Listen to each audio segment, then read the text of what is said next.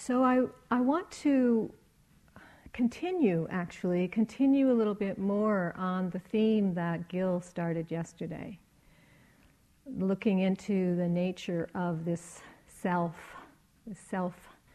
as he called it, this self-construction, because I think that it's always helpful to continue that exploration because it's not necessarily a easy one to understand.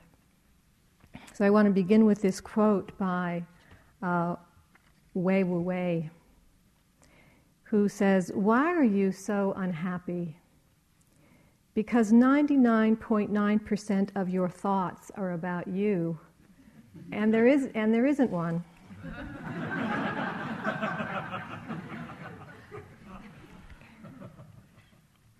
There's probably something we intuit in that, because there's a way we just don't get the satisfaction from our thoughts that we'd like, They just keep going on and on and on, and yet there's something we can't really grasp in that sense of who we actually are. So I wonder if, when I read that, people laugh, because I just think it touches something, but we may not quite know what it is that it touches in us. So Gil was talking about this construction, and I was reflecting on when I was growing up. I was not one of the fortunate ones who started the Dharma practice, the meditation practice, early in my teens, like some people here have, and some people I know. It was later in my 20s. So in my teens and my 20s, as most people are doing during that time, is trying to find some sense of identity, trying to get a sense of, well, who am I? And I had a brother who was 3 years older than me, and so I always looked up to him, and wanted his guidance to help me figure out who I was as I was growing up. And so we went to the same college. She was 3 years ahead of me. And when I was a freshman in college, he was a senior, and, I was really proud to have my brother be a senior in college. And so I asked my brother, I said, well, what's the best way to be here at college? How do I actually find my place and make my way here? He said, well, you got to get an identity. Be somebody, So I thought, okay, well, I'll be somebody. And so I became an artist, and I dressed with my black turtleneck T-shirts and my jeans, and I carried my black big portfolio under my arm, and, had long blonde hair, and, I was an artist. And I remember kind of projecting that whole identity, like, okay, now I know who I am. And I had some talent. It wasn't like I just kind of thought, okay, an artist. But, just picking it out of the blue. So I tried to be an artist until I actually found out that you needed a lot more talent to make it in the world, and I just found out that I wasn't quite as good as I needed to be to really continue that as a profession. But it was this, as I started finding out that I wasn't that good of an artist, it kind of made me wonder about my identity, because how could I actually keep holding up this identity of an artist if I wasn't actually going to pursue it and be able to carry that through? So I remember it was very, very confusing to figure out, well, who was I going to be, and how was I going to be, and this whole question that we have when we're not really looking at the deeper question or the deeper issues about the nature of this existence. We really do think that there's some way we need to project that sense of ourself into the world. So when we come to Buddhist practice, we're actually asked to let go of that identity, to start to look more deeply into how we construct that, how we build ourselves up. And so I started the Buddhist practice in my late 20s, and so it was, it took some time, just the very confusing, kind of very uncertain about this thing called an identity. And what I understand is that this sense of identity actually gives us some place to stand. It gives us a kind of ground or an anchor for where we're located in the world, or how to move in the world. Because when we have some sense of that who am I, we can navigate this world a little bit easier. It gives us something familiar. I know who I am, and it gives us a kind of a center from which to function. And it's something that seems stable and solid, and, okay, I'm moving forth like this. And yet, it's really the job of the ego self, to try to locate itself. This is really what the ego mind tries to do, is find some kind of location in this world of objects, this world of conditions and configurations. It's like, I'm here, you're there, and where, how does all this work? We want to find ourselves somewhere. And we keep solidifying these objects. We keep solidifying our perceptions in order to give us some sense of how to navigate, how to understand all this. And yet this solidifying of our perceptions keeps our minds very busy, because it's trying to figure everything out. It's trying to figure out who you are, what this is, what that is, who am I should be this, you should be that. This way that we're continually engaged in this activity of locating ourselves and objectifying our reality. So this ego mind, one of the things it's very busy with is attaching on to things so that we feel comfortable, we feel secure, we feel like we know how things are familiar, I know who I am, I know who you are. And we don't really want that, from the ego perspective, we don't really want that shaken up. We don't really want that to shift very much. And again, that's the job of this ego mind. We might say that all mental activity is engaged in attempting to solidify reality. And Gil was talking about this, that this way that we label and we name, we want to know what everything is, and then we have judgments about what we like and what we don't like, and our preferences, and we react when we don't get what we want, and we reject, and we're just so busy in this kind of way that we're trying to create our reality so it has some kind of stability to it. And not that there's anything wrong with this. This is what we do. However, we want to understand this so that maybe we aren't so caught by this activity. We're not so, maybe a better word might be, we're not so imprisoned by this activity. Because this activity of solidifying and objectifying is actually creating these constructions that then we feel trapped in and we feel limited by. If I think I know who I am, as I did when I was in my 20s, I am an artist, and then I need to look like this and dress like this and act like this and say this and be this, I'm kind of imprisoned in that idea. And so it's not that there is not anything wrong with having some way that we are in the world. We just don't want to be confined by it. We don't want to be limited by it. For example, we solidify this body. This body is solid, and it's like this.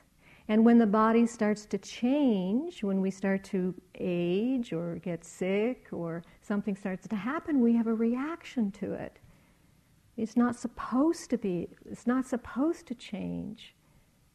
I like my body when it's healthy. I like my body when I look youthful or whatever idea we have about that. So we're resisting, again, that resistance to the change. And our mind is constantly changing, and yet we get attached to certain views and opinions and ideas, and then we think they're real. We attach on, we solidify, we objectify our views, our positions, and this is the way it is. And when we do that, it gives us a place to stand. We say, yeah, this is who I am, this is how things are. I was, during the election, during the recent election, and I'm sure most people here got very, very engaged in all of that, people had positions, right? There were Democrats, there were Republicans, and it was very, very intense. You know, the whole election this year was quite a ride. And I was in Canada for an early, right around, not at the election, but just before, when a lot of the speeches and everything were going on. And I remember joking with a friend, just like, I'm a Democrat, you know, and I'm right.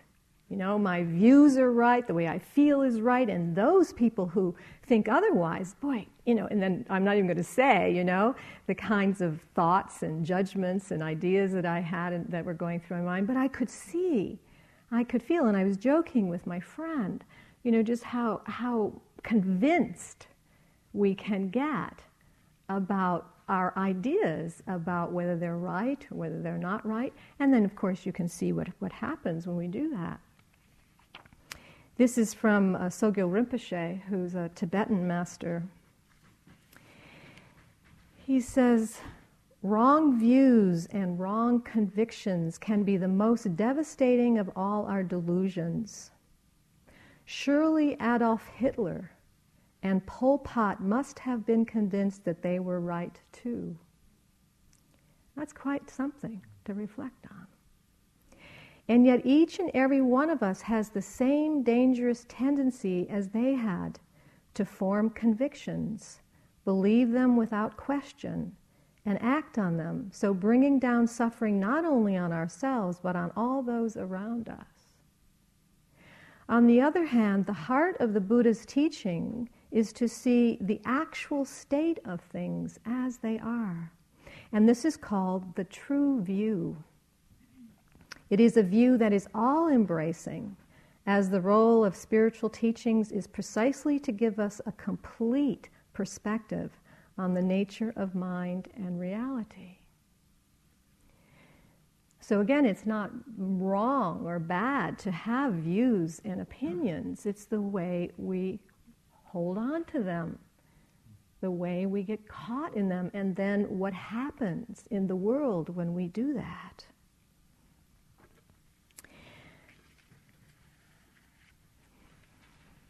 On a retreat not long ago, there was a yogi who was talking about one of his experiences. I think he was talking in the hall during questions and answers, and we were looking at this way we get fixated and attached to our views and opinions, and he talked about this new puppy that he had. And he was saying that before he got the puppy, he was really, really wanting a dog, a little dog. And he was so excited because he lived alone, and this dog was really going to be great to have as a friend and a companion. And so he got the little puppy, and he was really happy. And then the puppy started getting into things and peeing in places it wasn't supposed to, and chewing things. And it was, well, wait a minute. The puppy's not supposed to do that. You know, the puppy was supposed to make me happy. You know, and now I'm getting really miserable and judgmental, and I'm really angry at that puppy. That wasn't supposed to happen. He said, it's a bad puppy. It was supposed to be a good puppy. And I like that story because I think it's really a good example in a benign way how we actually can get fixated on a view. I'm going to get this puppy, I'm going to be happy, and everything's going to be great. And then what happens? The reality hits, and it's not like that at all.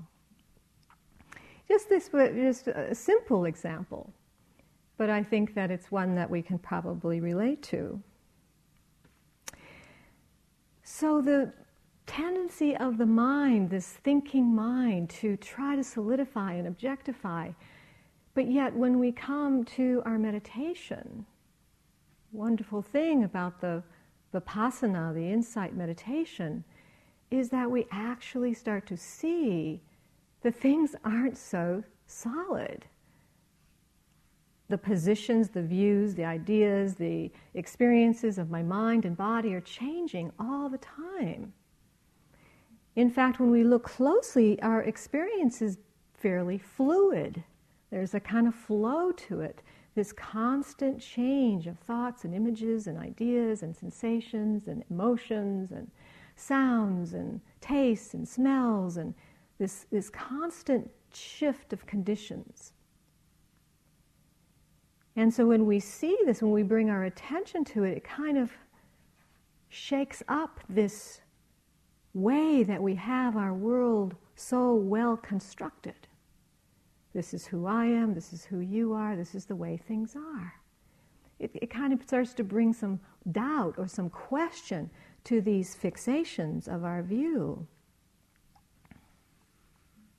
When we see that, when we see the mind starting to change all the time, these thoughts and ideas running through, we see that there really isn't any support for the mind to stay in any kind of stable fashion.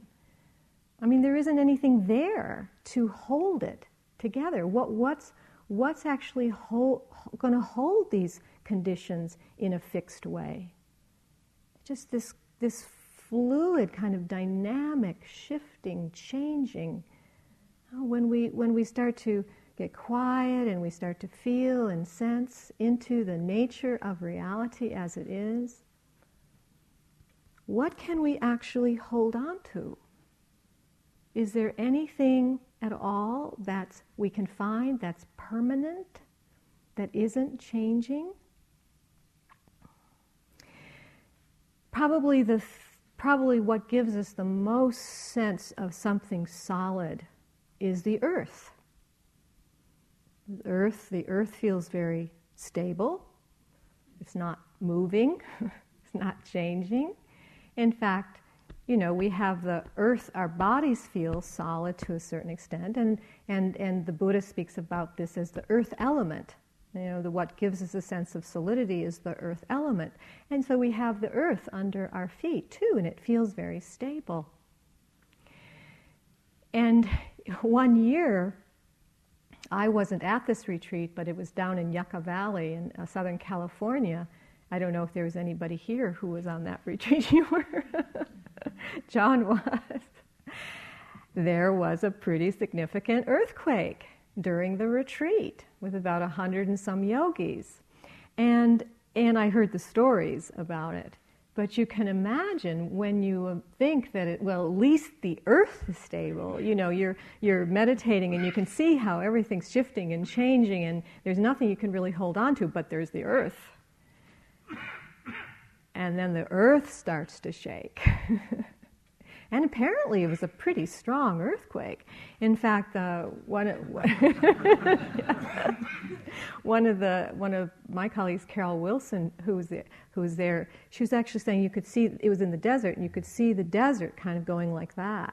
The wave, like the desert turning into like an ocean, where you could see the movement of the earth like that. And of course all the buildings, and they're heavy cement buildings, and it was, my senses was very, very scary. I'm so glad I wasn't there. Not that I'm glad you were there. But, so again, it challenges that view of what's solid and what's stable. And the interesting thing is that I think that we actually intuitively know this.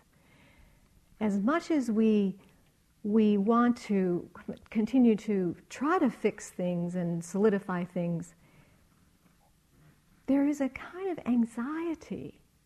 There's a kind of inner agitation that is constantly trying to make things stable in our lives, like our bodies or our minds or our relationships, our jobs, our work, our houses, or whatever it is.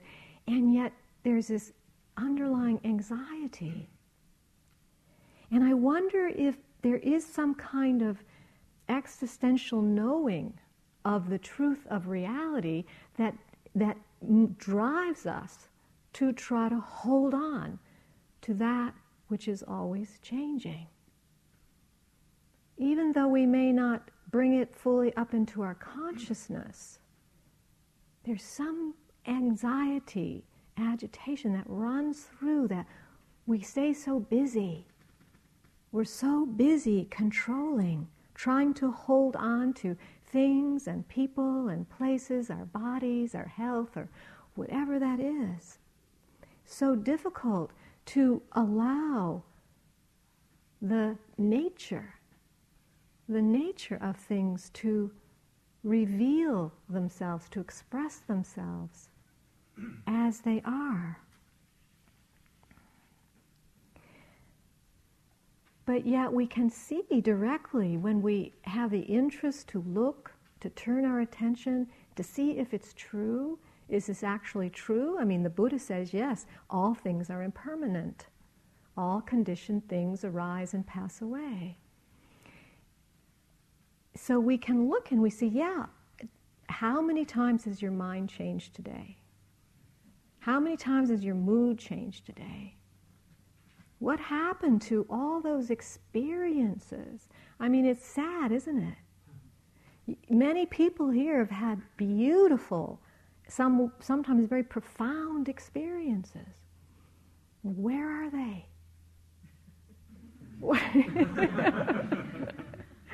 What happened to them? And we really do want to hold on to them. You know, I hear this, you know, and my heart really goes out. You know, we want those experiences back. We want to recreate those experiences. We want to remember those experiences. We want to take them home with us. But we can't. It's really like this image a lot. This image has been coming through my mind a lot of a sandcastle on the beach. You know, beautiful. Sometimes you walk on the beach, those of you who do live near beaches, some people don't. I have to remember, sometimes I teach in the center of Canada. They're about 2,000 miles away from a beach, and, you know, I'll talk about a beach and they look at me like I'm kind of crazy, you know. But, you know, the sandcastles, those intricate sandcastles, and then the ocean wave comes and washes it away.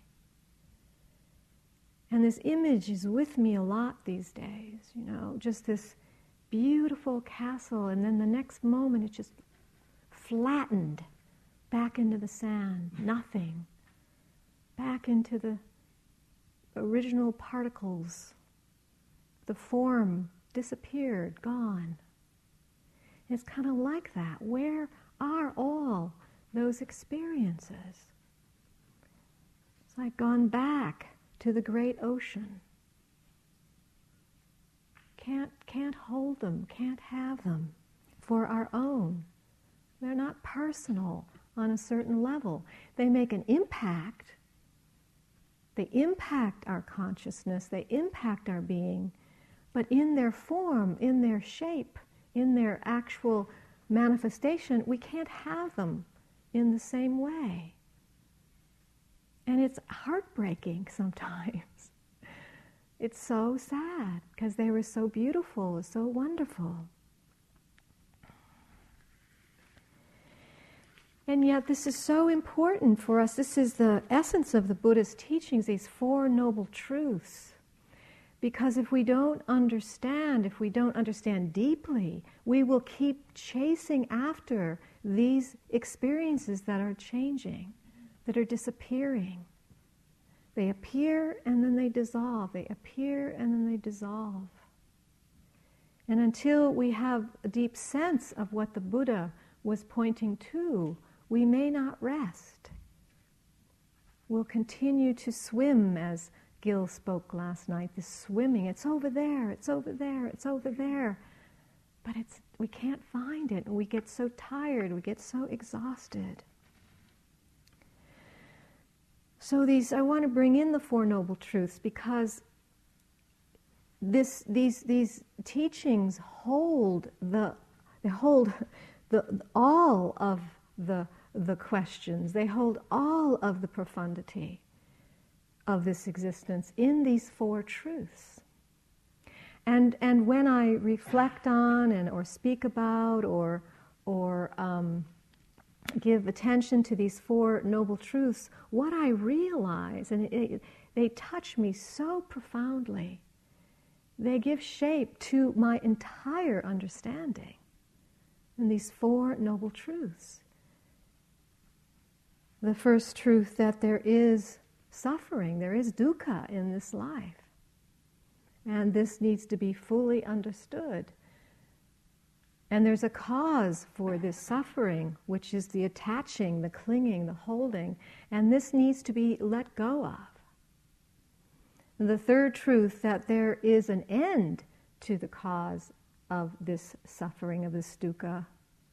And this needs to be fully realized, this nibbana, or this liberation. And the fourth noble truth, that of the Eightfold Noble Path, which is the path, that way, the Buddha pointing the way for us in these 8 factors of the Eightfold Noble Path. So the whole of the teachings are in these four truths. It's all about that there is dukkha, there is pain, there is birth, aging, sickness, and death. There is this changing nature of reality. There is birth, things come into being and then they die away, they disappear. There's a kind of suffering and there's kind of a dukkha in that. But if we hold on, the Buddha says, if we hold on, this is the cause of our mental suffering.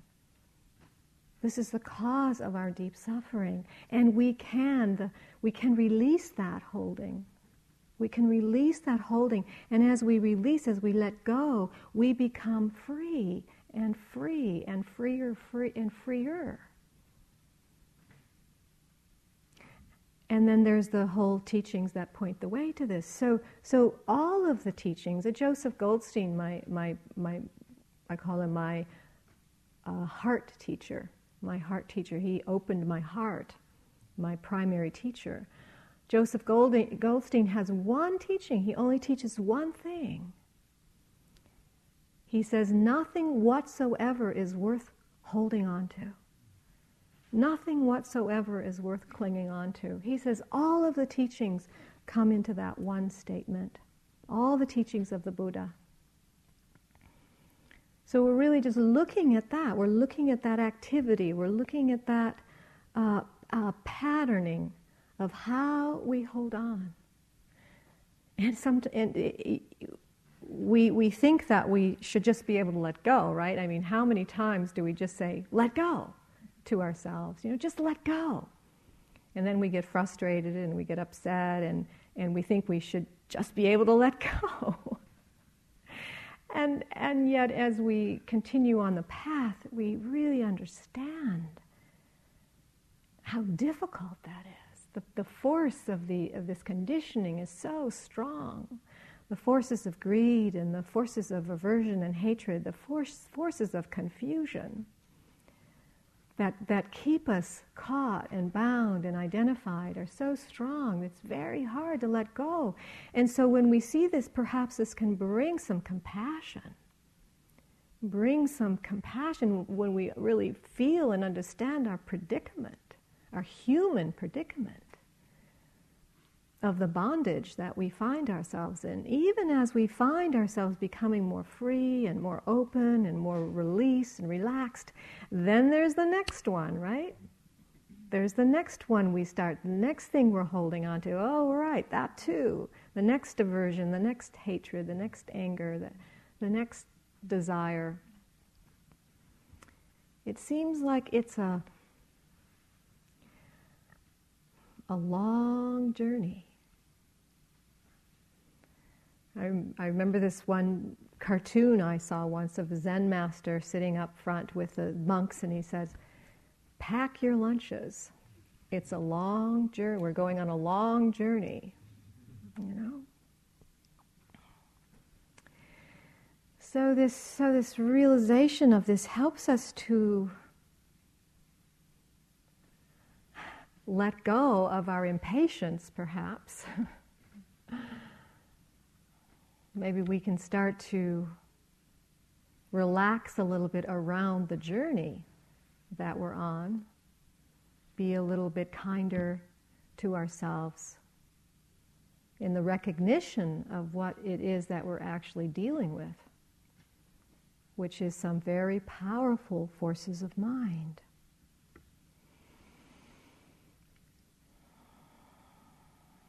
So these Four Noble Truths, looking at how we hold on and that we can let go when we understand the activity, the pattern of the holding.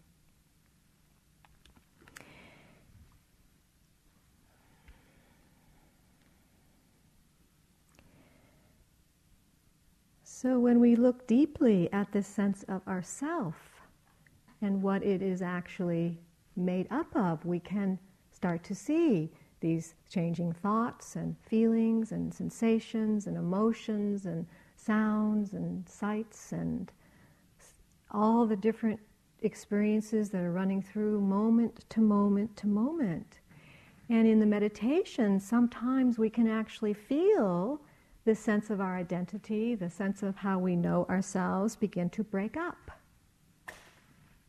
We don't feel so solid at certain times. We feel lighter, we feel open, we feel kind of more accessible to the fullness of nature and all that's around us, to other people. Sometimes we'll feel less separate, we feel more connected. You know? That sense of the rigidity of the identity, the way we know ourselves starts to soften and break up, and we feel that how that is. Sometimes it can be wonderful and we feel really elated and we feel the joy and the happiness that arises in that openness. Sometimes we can actually feel kind of scared.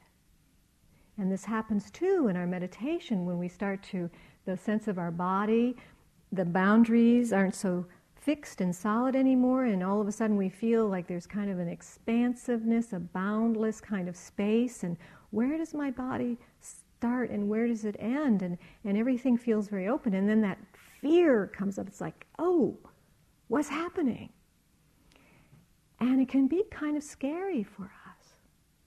And that's okay. You know, it's not that that shouldn't be there. You know, we're starting to explore and enter into some new territory of how we know ourselves, of who we take ourselves to be. We might even say this sense of identity is expanding. The sense of self is expanding, and it's kind of like, oh, I don't know, this is unfamiliar. And that's not unusual. And we can try to pull ourselves back together again. Solidify again, objectify again.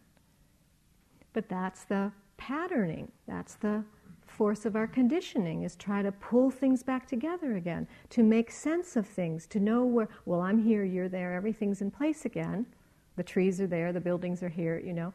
And that's fine. And then we feel stable again, we feel some solid ground, we feel the ground under our feet, and we start to relax, and then things start to open up again.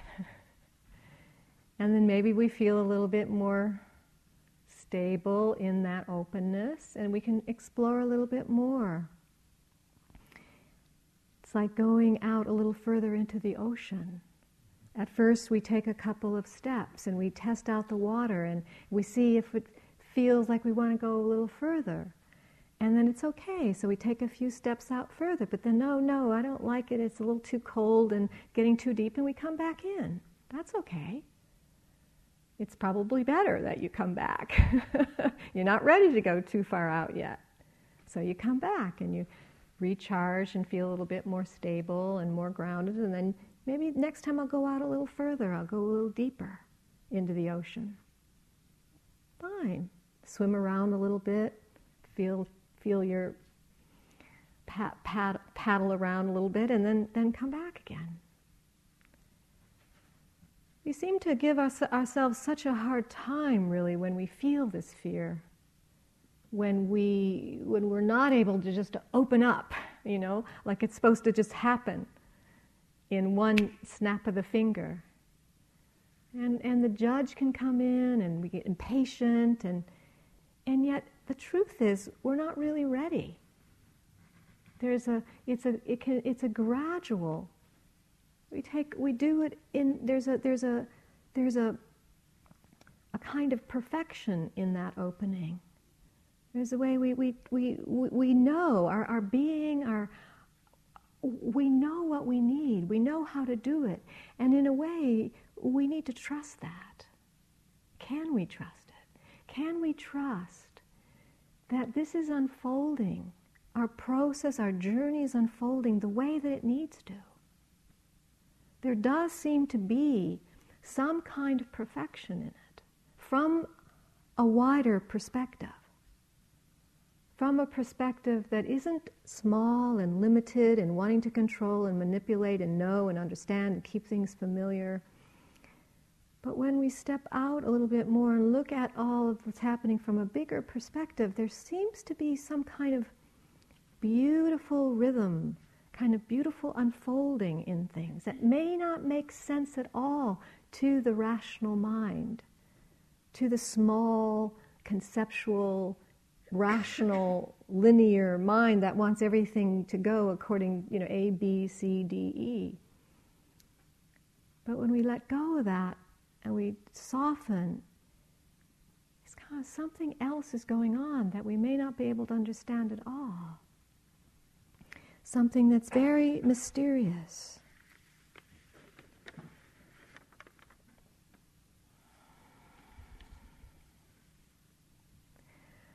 So we take our time, and yet we follow that impulse, that urge, that desire, we might say, that desire that leads us to freedom, that leads us to a deep inner contentment or satisfaction that we know is true and we know is possible.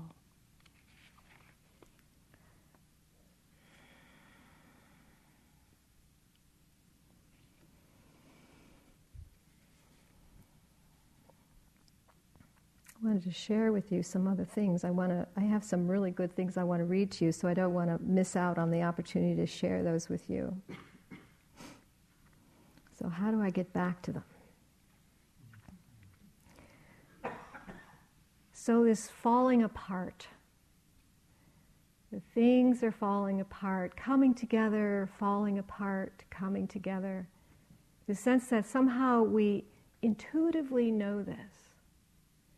And then try to hold on, try to keep it all together. I want to read this from David Shields. He wrote a book this year, and it's called "The Thing About Life Is That One Day You'll Be Dead." And there was a great title, huh? And I read this little review of it in this magazine, and I pulled out some of the pieces that I thought were really interesting, and I want to share these with you. If you could live forever in good health at a particular age, what age would you be? As people get older, their ideal age gets higher. For 18 to 24-year-olds, it's age 27. For 25 to 29-year-olds, it's 31. For 40 to 49-year-olds, it's 40. And, and for people over 64, it's 59. Now, how many times have I heard my father when people ask him, how old are you? 59. You know, somehow that's the age. Your strength and coordination peak at 19. Your body is the most flexible until age 20. After that, joint function steadily declines. This is the good news for 2009. Your IQ is highest between ages 18 and 25. Once your brain peaks in size at age 25, it starts shrinking, losing weight and filling with fluid.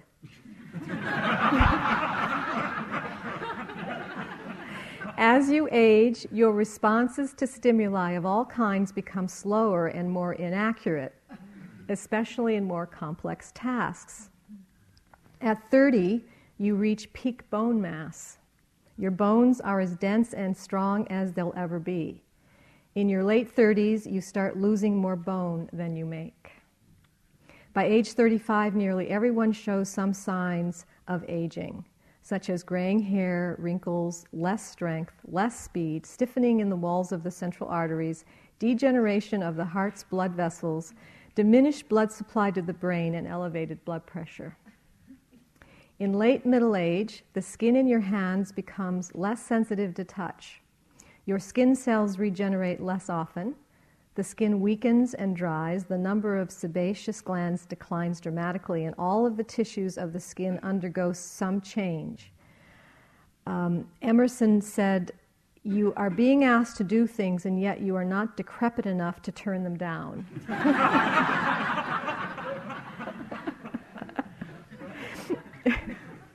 And that's just middle age.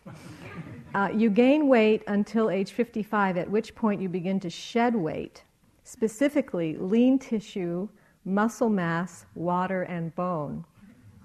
At 60, you've lost 25% of the volume of saliva you normally secrete for food. Emerson said, "'Tis strange that it's not in vogue to commit hara-kiri, as the Japanese do at age 60. Nature is so insulting in her hints and notices, does not pull you by the sleeve, but pulls out your teeth, tears off your hair in patches, steals your eyesight, twists your face into an ugly mask, in short, pulls out everything upon you without in the least abating your zeal to make a good appearance." And all this at the same time that she is molding the new figures around you into wonderful beauties, which of course is only making your plight worse. When you're very young, your ability to smell is so intense as to be nearly overwhelming. But by the time you're in your 80s, not only has your ability to smell declined significantly, but you yourself no longer even have a distinctive odor. You can stop using deodorants. Because you're vanishing.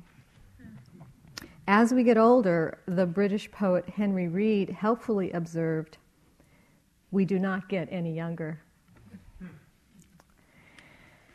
So this is it. And yet, we will do everything we can to deny this. Everything we can to try to keep this particular arising and passing, this particular birth and death from happening. This is another one from something that was in the newspaper called the obituary pages. This is, sorry, I'm trying to get a point across, but with good humor. The obituary pages tell us of the news that we are dying away, while the birth announcements in fine print at the side of the same page informs us of our replacements. But we get no grasp from this of the enormity of the scale. There are about 7 billion of us on Earth, and all 7 billion will be dead on schedule. The vast mortality involving something over 8 million each year takes place in relatively secrecy. Less than a half a century from now, our replacements will have more than doubled in numbers. It's hard to see how we can continue to keep the secret, with such multitudes doing the dying. We will have to give up the notion that death is a catastrophe or detestable or unavoidable or even strange. We will need to learn more about the cycling of life in the rest of the system and more about our connection to the whole process. And so in our meditation, when we see the arising and the passing, the birth and the death of each moment, this is a revelation into the nature of reality, of what is actually true. And when we aren't resisting, when we're not struggling or interfering with that expression of reality, then we recognize that that is who I am. I am that. I am the arising of these conditions and the passing of these conditions, moment to moment to moment. And is there really anything else happening? And what's so wonderful is that these conditions have an exquisiteness to them.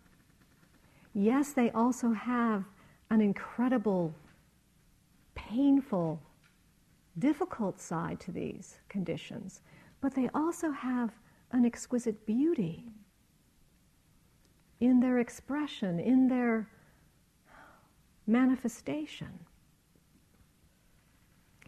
And when we are able to rest back into the nature itself, there is the consciousness that knows this. There is the wisdom that understands this. And I am that. You are that. Not separate from anything, not separate from any of the nature.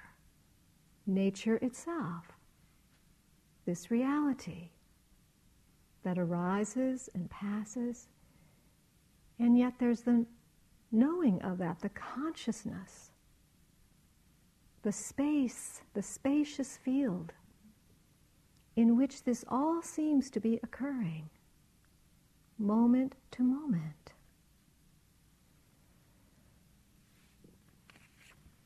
This is from Suzuki Roshi, from his book Zen Mind, Beginner's Mind. He says, when we realize the everlasting truth of everything changes and find our composure in it, we find ourselves in nirvana. When we realize the everlasting truth, and each word is really important, the everlasting truth, that means goes on and on and on, the everlasting truth of everything changes and find our composure in it, we find ourselves in nirvana. It's nothing other than this.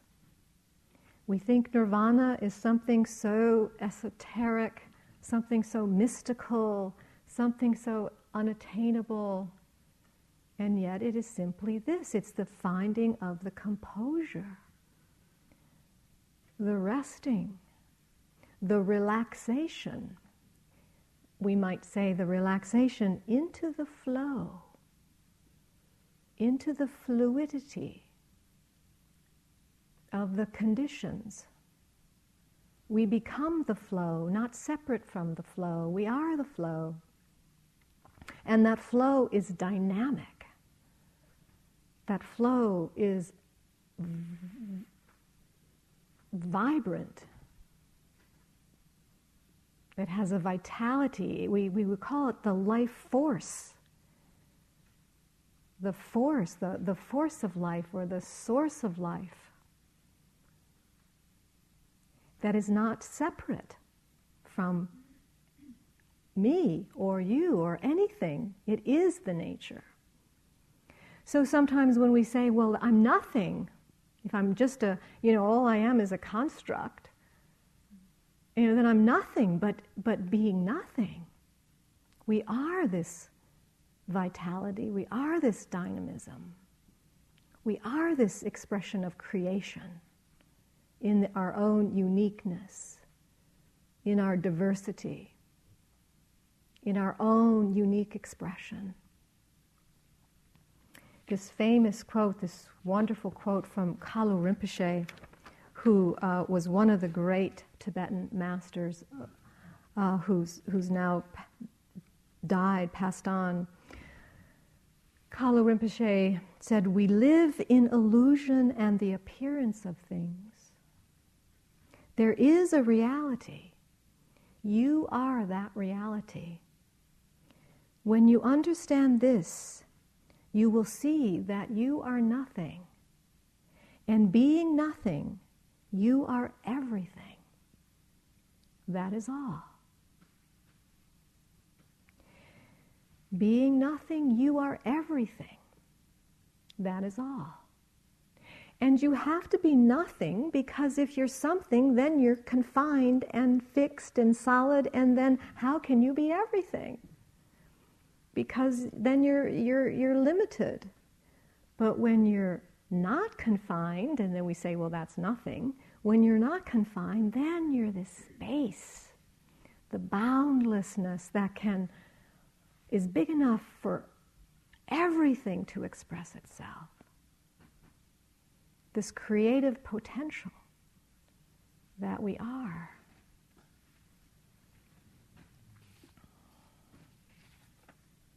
Nisargadatta says, when you know beyond all doubting that the same life flows through all that is, and you are that life, you will love all naturally and spontaneously. When you realize the depth and fullness of your love for yourself, you know that every living being and the entire universe are included in your affection.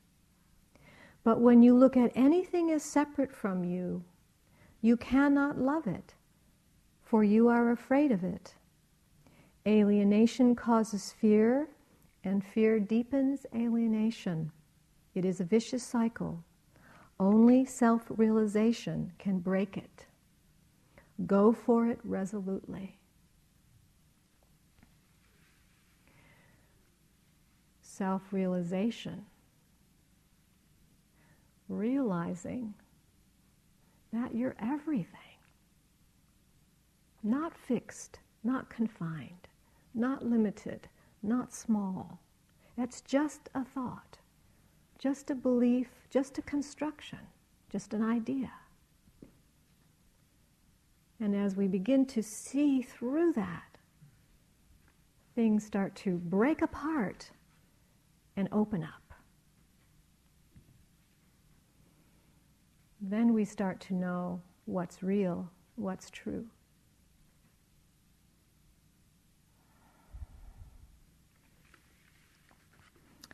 I think I'll end there. Let's just sit for a moment.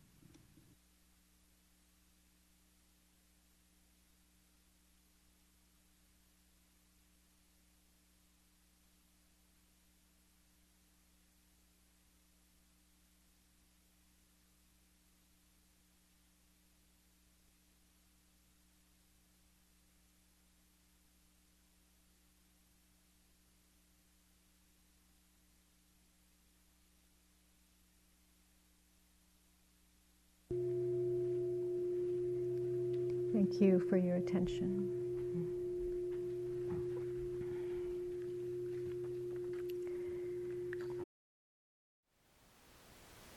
Thank you for listening. To learn how you can support the teachers and Dharma Seed, please visit dharmaseed.org/donate.